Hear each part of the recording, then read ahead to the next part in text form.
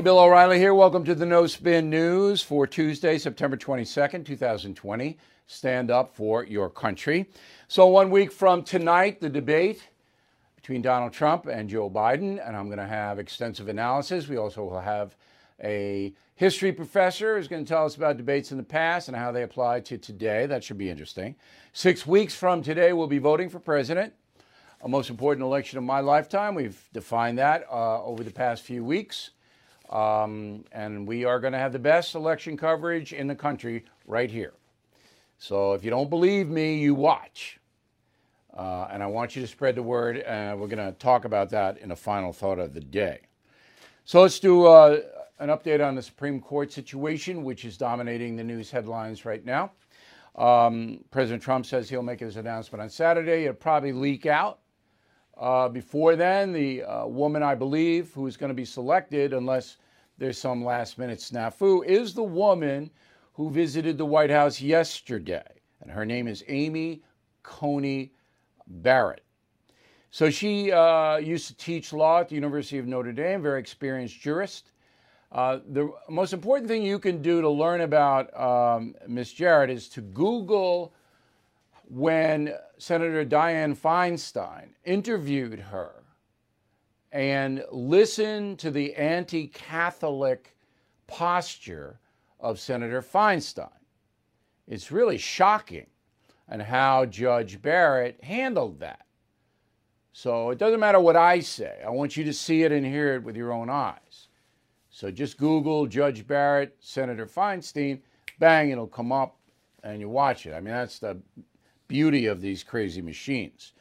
So Mitt Romney now says he'll support moving the nomination ahead. That was the senator the Republicans needed, as Murkowski and Collins will not support.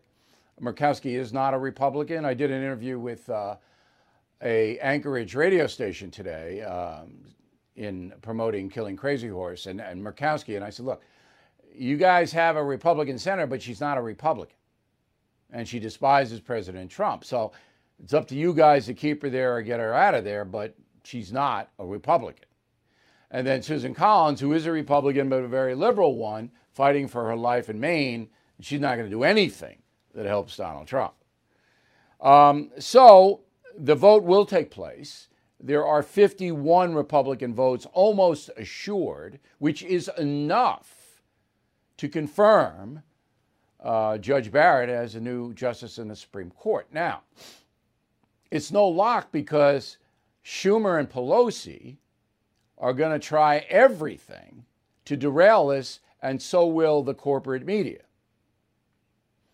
So, you can't say it's going to be smooth, even though President Trump and Mitch McConnell, as Senate Majority Leader, want the vote. It's not assured. So we're all over that. But right now, it looks like Amy Coney Barrett will be the nominee, and that vote will take place before November 3rd. That's what it looks like today. Tomorrow could be a totally different story. You are listening to a free excerpt from BillO'Reilly.com's No Spin News broadcast, where you can actually see me. We'll be right back after this message. Everything is expensive these days, you know that. The government is printing trillions of dollars and consumer prices higher than ever. If the government continues its printing and spending, the dollar could continue its free fall and lose its coveted role as the world reserve currency. Let's hope that doesn't happen. But there are a few things you can do right now.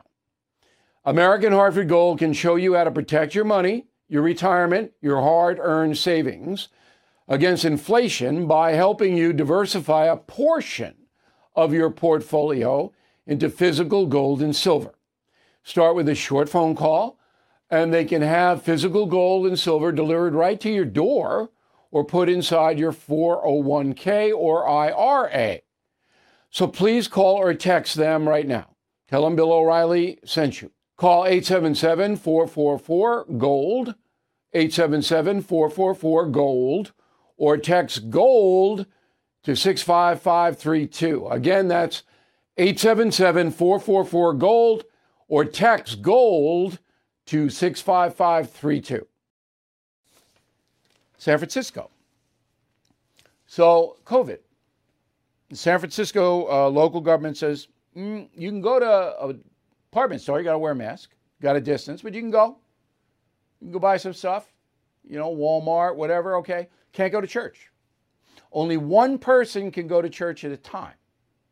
So San Francisco's at a beautiful cathedral, and the pastor is Archbishop Salvatore Cordileone.